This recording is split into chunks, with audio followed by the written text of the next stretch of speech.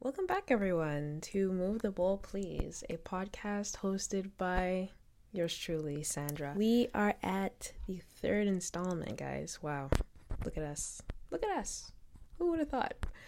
I hope everyone is doing well or better than yesterday. I am certainly doing something. So I had been thinking, there's a couple things in my mind that are always kind of running around, there's always things running around town in my mind. And one thing that I have really dug back into, I dug deep in the crates. Not really, but I've been listening to some really, really great, awesome music, and I was like, damn, why is my taste in music so good? I said, whoa, who put this on? And then it was me who put it on. And then I had to say, wow. Look at me. Look at her. I was actually reminded of this thought that I had back in November. I was, as one would say, elevated. And I was listening to some music, and the music was bumping, it was hitting, it was doing all it needed to do. And I said, wow, this is really killing it. This is such a good song. What song is this again? Oh yeah, it's Park by Isaiah Rashad. Now, I have listened to this song and a couple other songs from Sun's Tirade so much. Sun's Tirade is such a good project, and I remember listening to it mainly like the final years of high school, I want to say, and most of first and second year. I was just bumping it, and I didn't really realize, but there's a part in the song where Isaiah is basically saying like, why you acting timid as fuck and I'm trying to be Nicki Minaj. Don't quote me on that because I am not good at rapping. But he basically had a bar saying to someone, why are you trying to hold me down when I'm trying to be like as hard as Nicki Minaj?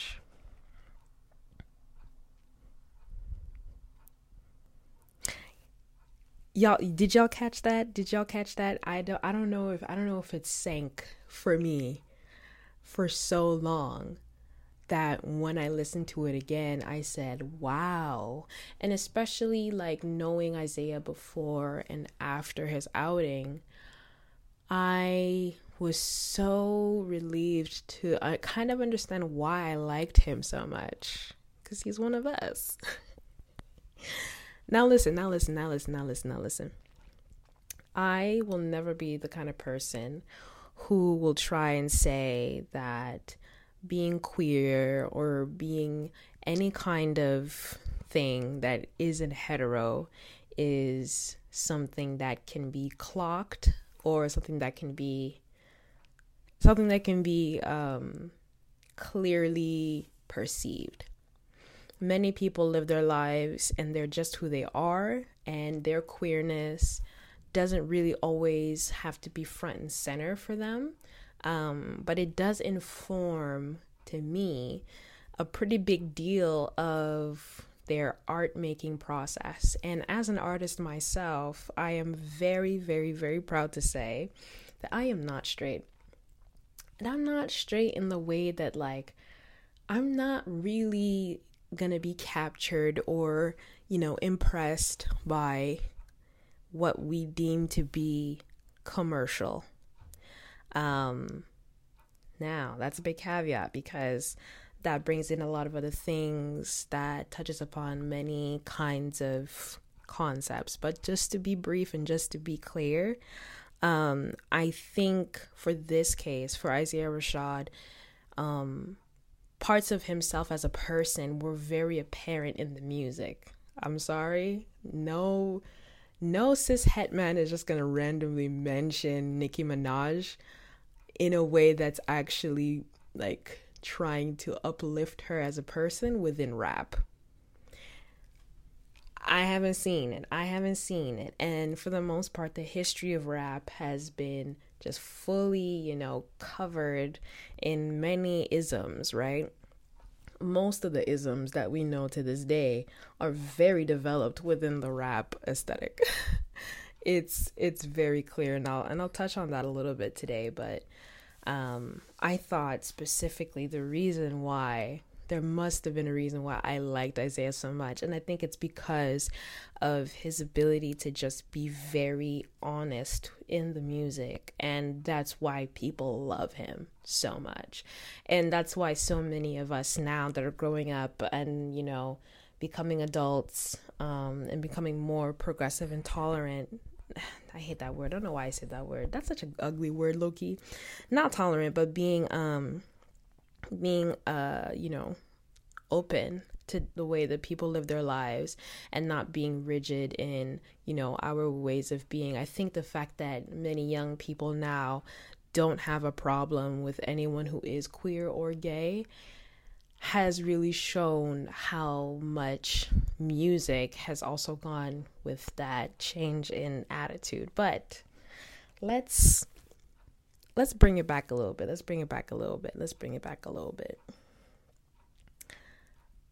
First of all, the fact that Isaiah Rashad low-key admitted that he was a barb and he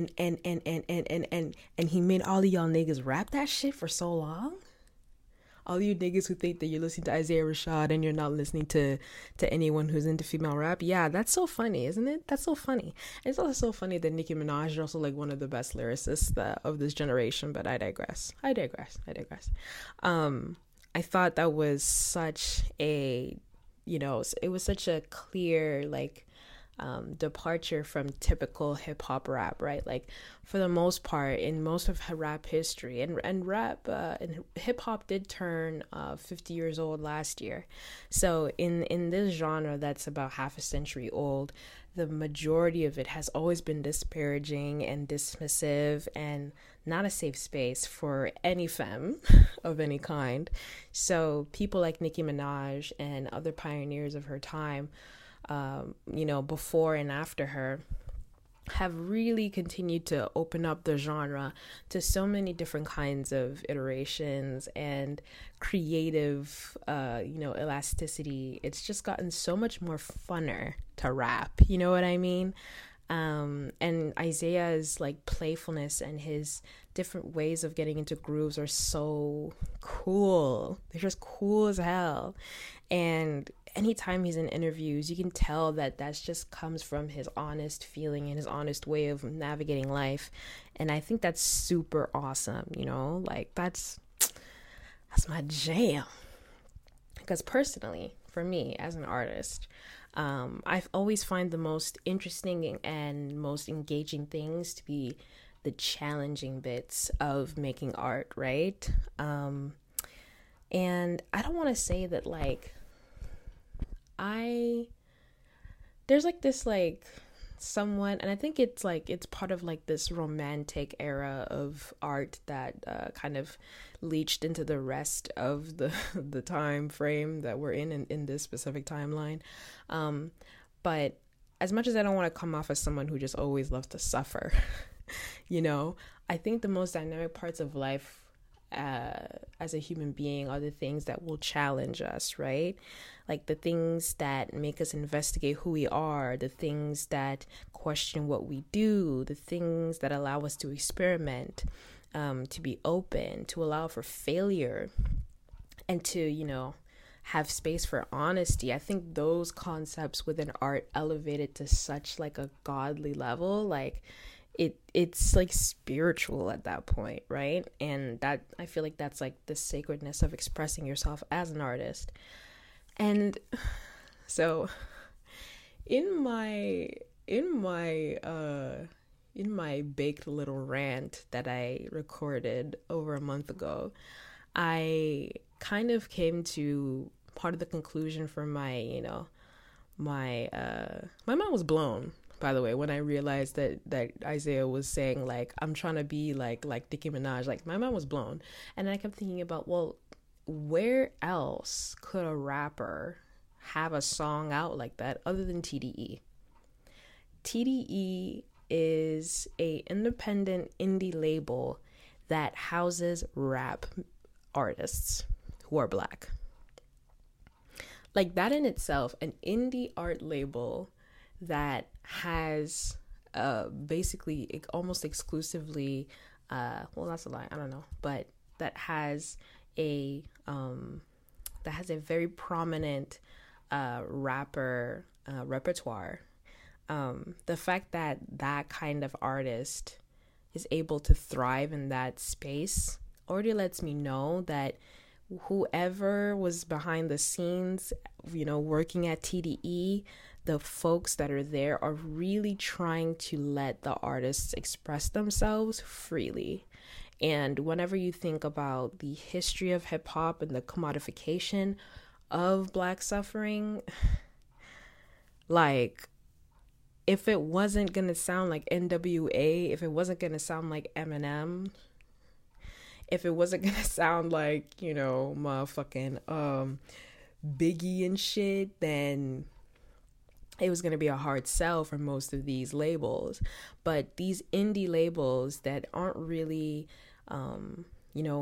trying to fully recoup, that aren't trying to limit artists, that aren't trying to censor artists, I think those are the labels that really make the best environment for artists to be as awesome and as innovative and as interesting as they can be. And TDE is such an awesome thing as a concept. So yeah, it's a label that is powerhoused to the max. It's a Super Saiyan type of vibe over there. Very, very, creatively rich. So it only makes sense that they'd have such a vast and an amazing and honestly industry changing roster of artists. So thinking about that too, I was like, well, let me learn a bit more about TDE. And so learning that Kendrick Lamar and Dave Free, who used to be the president of TDE, learning about their specific role within the space at TDE just also led me to learn more about PG Lang. Or actually, it was the reverse. I was looking at PG Lang and then thinking about TDE and how those two entities kind of mirror each other in a couple ways. And I think it's because of Dave Free's specific vision of art and how art should be, translated out into the world. So I went through a little tiny rabbit hole, and basically Kendrick and Dave Free joined TDE in the early 2000s. And they were both working together a lot at this time. I think Dave Free used to be a producer, and then he started working at TDE as a producer at the time, making beats with Kendrick Lamar. And I'm assuming that from those first interactions, they were just basically inseparable. And afterwards, Dave Free got more involved in TDE and ended up becoming the president there. And that was around the time that Kendrick kept, refining his craft as a rapper and continuing making really big, influential works within the time. Early Kendrick, I don't know much about, but from Good Kid, Mad City up to Untitled Unmastered, because that was the last time I really followed a Kendrick project. No, I'm lying to you. I got into Damn. I did get into Damn. Yeah. I got into Damn later on. And I think Damn, ooh, whoa, yeah. So I think Damn was another really big step even after To Pimp a Butterfly. But there was this one, I think it was an interview somewhere where Kendrick was talking about how for a while he had been trying to, at least in his early career, he had been trying to find a way to manufacture a hit song. You know what I mean? This is also around the time that shows like Empire. Listen, I love Empire, but holy crap, that sensation of having a hit song, I think that was something really big at the time. And you're thinking of people like Drake and people like Future and Young Thug, all these people making really hit big bangers, you can only assume that someone like Kendrick is really trying to gun for that. And then he realized that him trying to force a hit song was not going to work. He needed to kind of let it happen, right? And as one does when you're doing any kind of art, you can't force an idea out of you. It must come out organically. And so he realized that after Good Kid, Mad City, and ended up making To Pimp a Butterfly, which is to date probably his most successful and most critically acclaimed work. It's not my favorite project of his, but a lot of people love it. And there's some joints on there that are undeniable. You can't deny some of the songs on that album, classics. And so thinking about that, having that in mind, I was watching a couple things that had Isaiah talking about him as a person and his work, and even like kind of went a bit down in his like his older videos and his older interviews, and just seeing him as a person, like you can see someone like him progress slowly but surely into the stage that he is now, and I think it's really cool. The internet is really like a powerful tool to let us go back into the past and see things and have an even more clear, understanding of where we are now. And he was saying how, so The House is Burning is a project of his that I had always listened to, but I also didn't realize how much I enjoyed listening to it. After, listening to Park and being like, oh my God, this is so good, I started listening to The House is Burning, and I remember like adding the whole album in my library, but I hadn't really sat down with it a lot. But every time that it would come on one of my playlists, I would just be like, oh my God, this is so good. So when he was talking about, creating The House is Burning, a little bit of that story was that there was many points during, obviously the pandemic, but even prior to that, that he was kind of trying to figure himself out as a person, as any person does, a lot of space in between projects can kind of be really crucial for an artist. If the refractory period for making a work is too short, it can really be apparent. If you wait too long, sometimes that can even be to your detriment, but having time within projects is really important. And he noticed that when he was talking about The House is Burning, and even talking about how the title came to him after making the song The House is Burning, which is one of the last songs on the album. And he was also talking about not marinating or not ruminating too much about how something sounds, because at the end of the day, it should be something that just comes right out of you as soon as you hear the beat. And he said that he did that for a lot of songs, like for Dark Side, and I'm pretty sure The Garden, or this Garden, that has a Lil Uzi Vert, which the song is so crazy. It's the second song and it's already like, it's like smacking you in the face. It's such a good sequence. So yeah, I think that was also a big component to this project.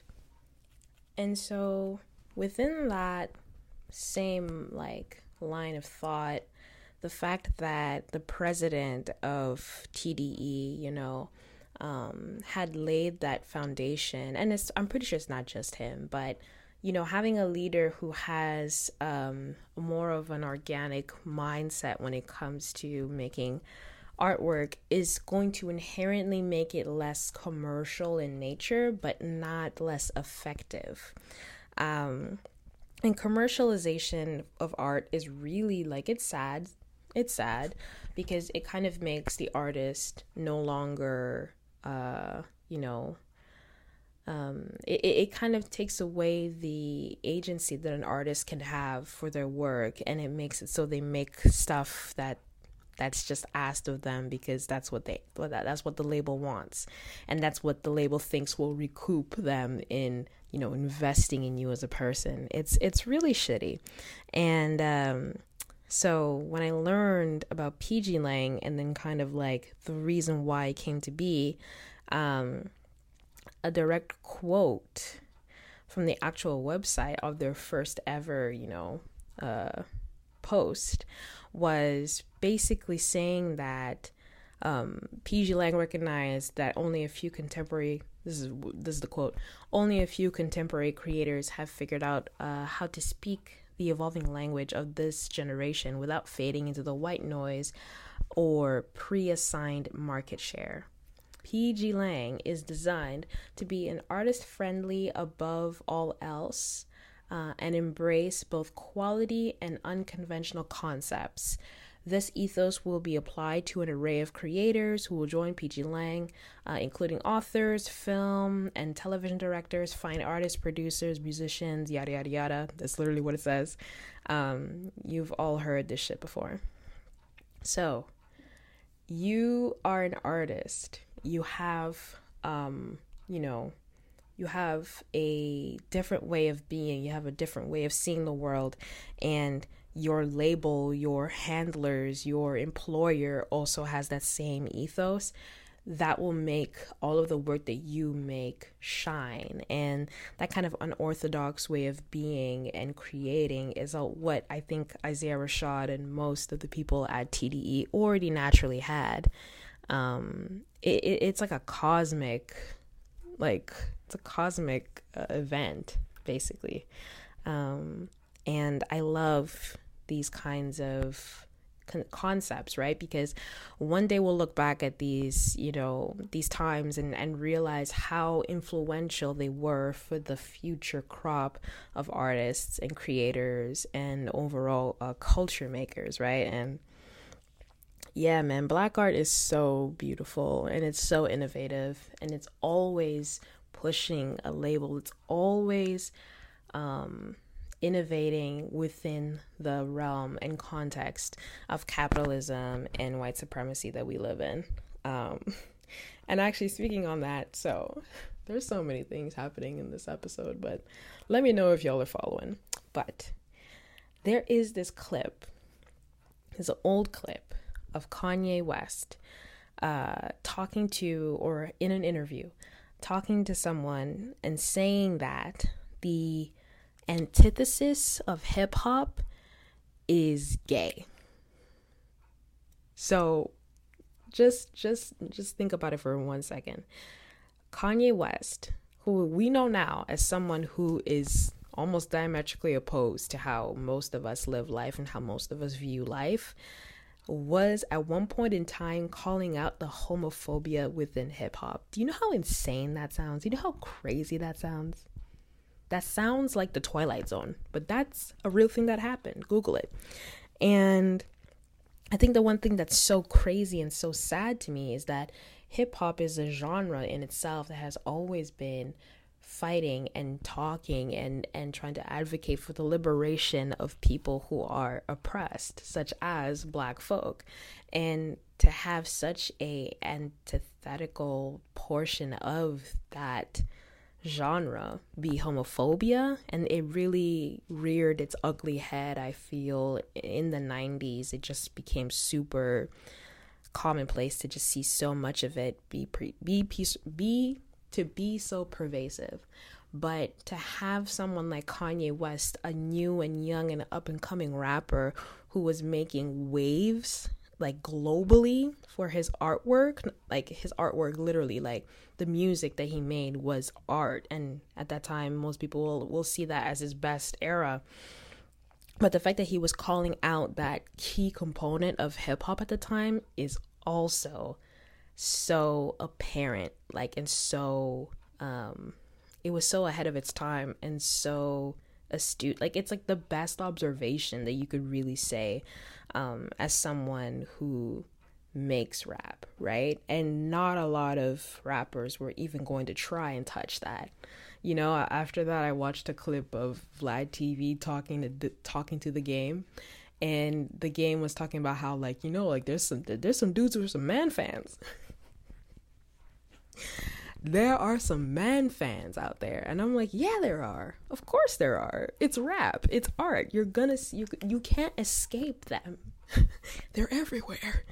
The queers are everywhere. Yeah, but like it's impossible to try and say that an entire genre would never make space for the people that helped build it and helped create it. And literally Vlad was like, well, do you think you've ever worked with a gay artist before? And he was like, yeah, I guess I might have. I didn't even know. Maybe they're in the closet, but like I must have at this point. And it's true. So many of them are not open or ready to be public with their orientation. But at the same time, the contributions that gay artists have made to the genre has only increased through their visibility, right? Throw in the Lil Nas X Illuminati conspiracy right now, that whole entire thing will never leave. But at the end of the day, queer artists have affected all parts of life, and music is not excluded to that. And I think the biggest oppositional force that goes against artists being open about their sexuality is commercialization. It is not commercially viable, at least it used to not be, to have openly gay artists talk about or even allude to their sexuality up until recently. And the changes within the times have been awesome and great to witness. But I can't wait for there to be an even wider, floodgates opening for people to feel comfortable to come out of hiding. Because like the game said, man, he don't respect gay people who hide in the closet. That interview was low-key problematic, but he was saying some things. He said a couple things. Interestingly enough, I think there also is some kind of a case to be made about Blackness also being inherently queer. I don't want to scare anyone, but we live in a white supremacist society that is, what's the word? Craned by capitalism. So many things about being a Black person, being a woman, being, anything but thin, being not traditionally feminine or masculine, all of those things, those are not commercially viable. And that's why certain things are sold to us for a specific reason. But, that's another thing for another day. All right? We won't get into that right now.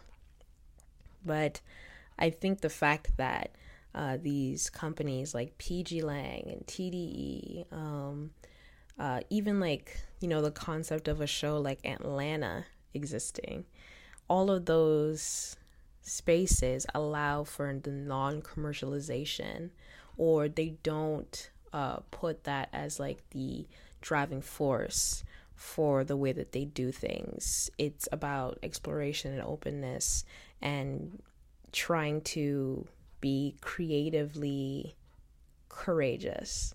I think those kinds of things are really apparent within Black art, mainly because the most influential ones are usually the ones that take risks, that don't try to assimilate to trends, that listen to their internal voice and let it out. And afterwards, it will be copied. It will be reproduced in some way, but the real artists who are trying to do themselves the honor of being honest, they take inspiration from other things, but they find a way to also make it their own. And The House is Burning is a lot of different kinds of grooves and musics and sounds and collaborative, opportunities that Isaiah just mentioned to say, or he just, found all of those people who he collaborated with to be making awesome music. And I think that's like the biggest thing about making art, is that you need to make shit that you like and that you are feeling like, and that really excites you. And that can be through working with many people. It can be through just doing it all on your own, if that's what you want. But it has to be true to you, or else it's not gonna land. And I'm so glad that we have artists like Isaiah. He would often just, or in the interviews that I've seen him in, he would say that he listens to a lot of his old stuff, but he's also always trying to create new things, and he's always working on stuff, whether it's working in the background, or if it's like releasing any kind of work out into the public.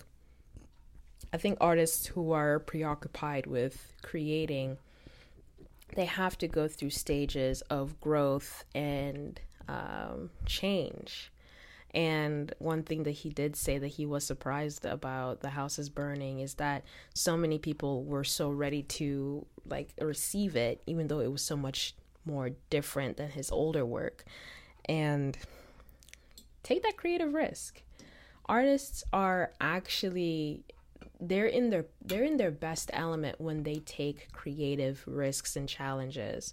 I think it opens up like the third eye, and like the flow state just starts going in there. I feel like that's what happens. There's no other answer to that.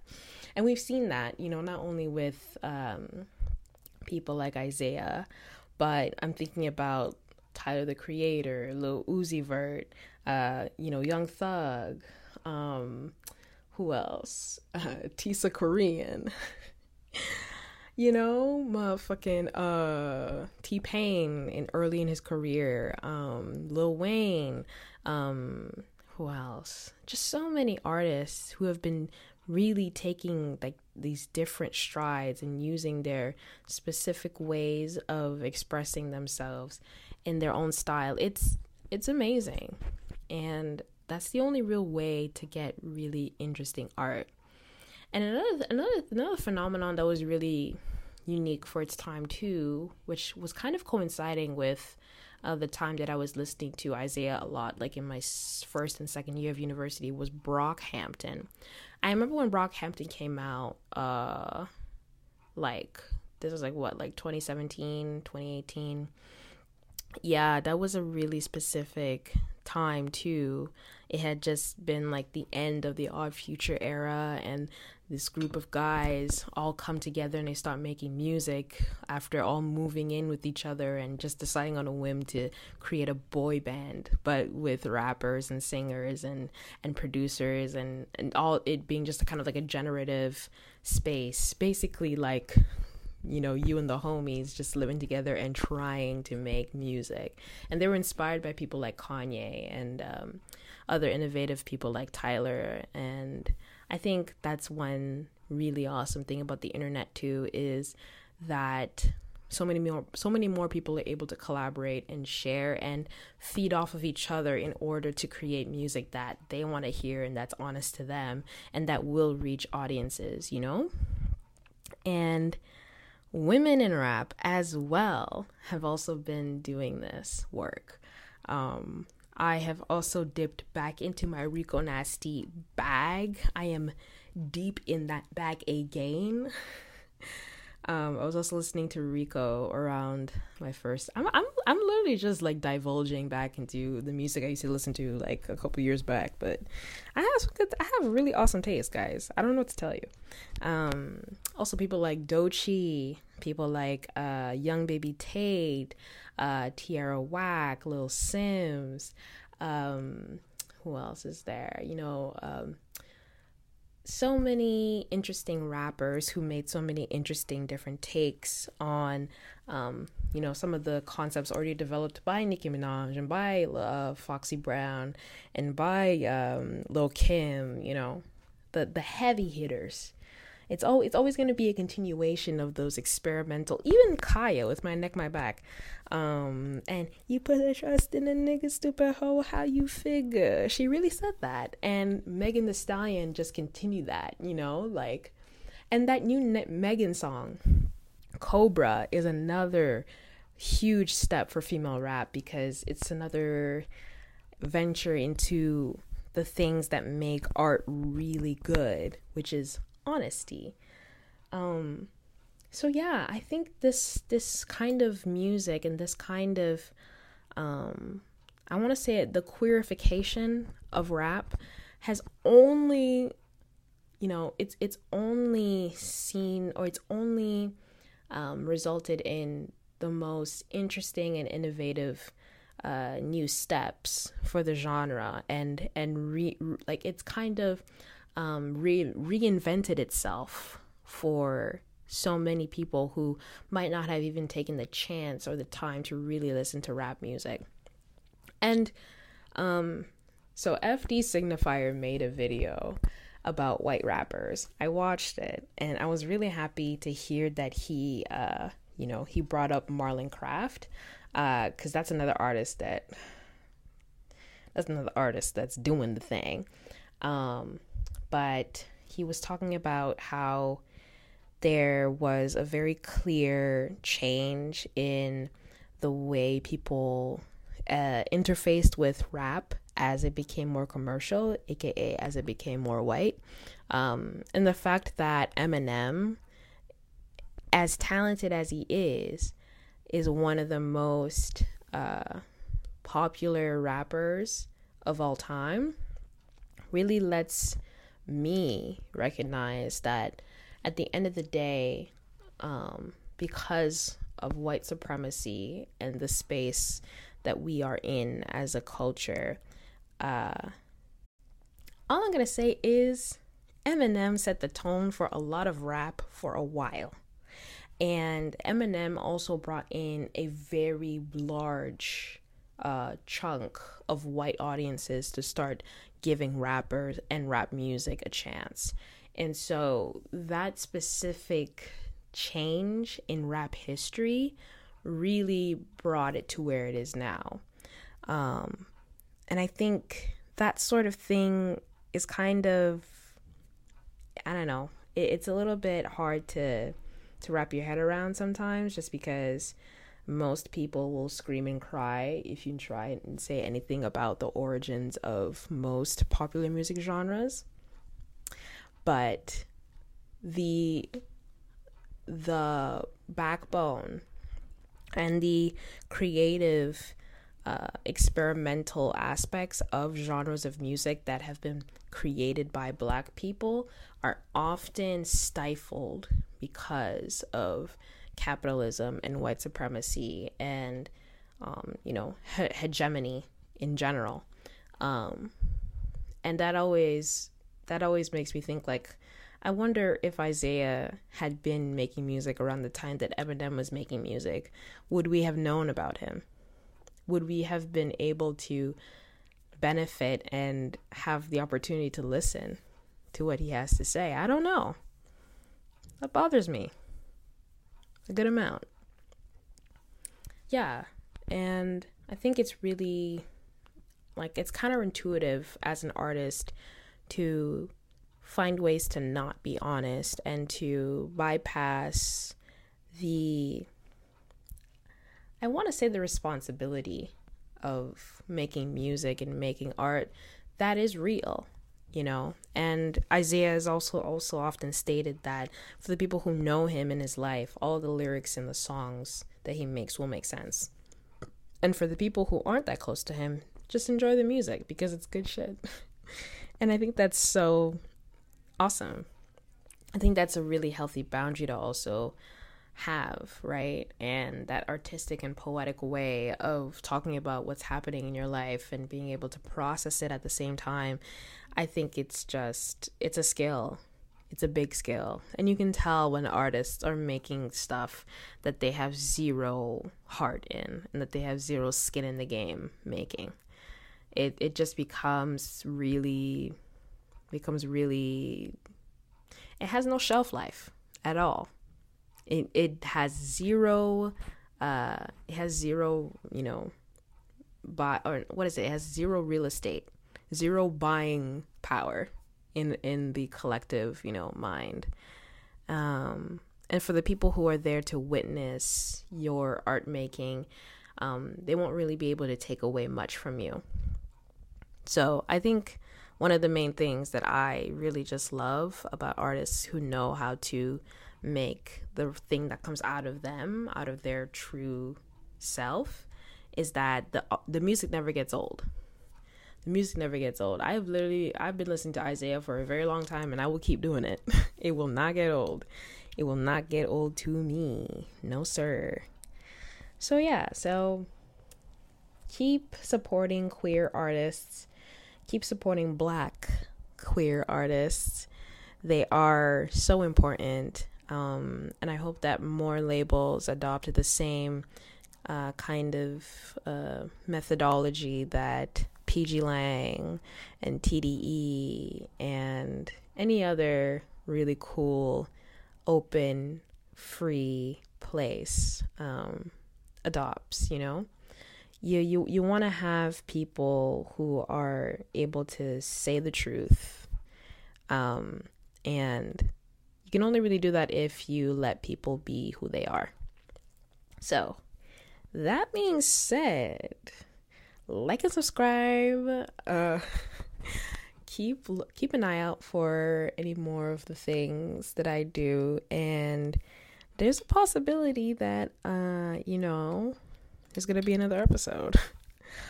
I'm thinking about doing something that's about that FD signifier, kind of like a little bit of a response video. I don't know. Y'all let me know if I should do that. Anyway, bye.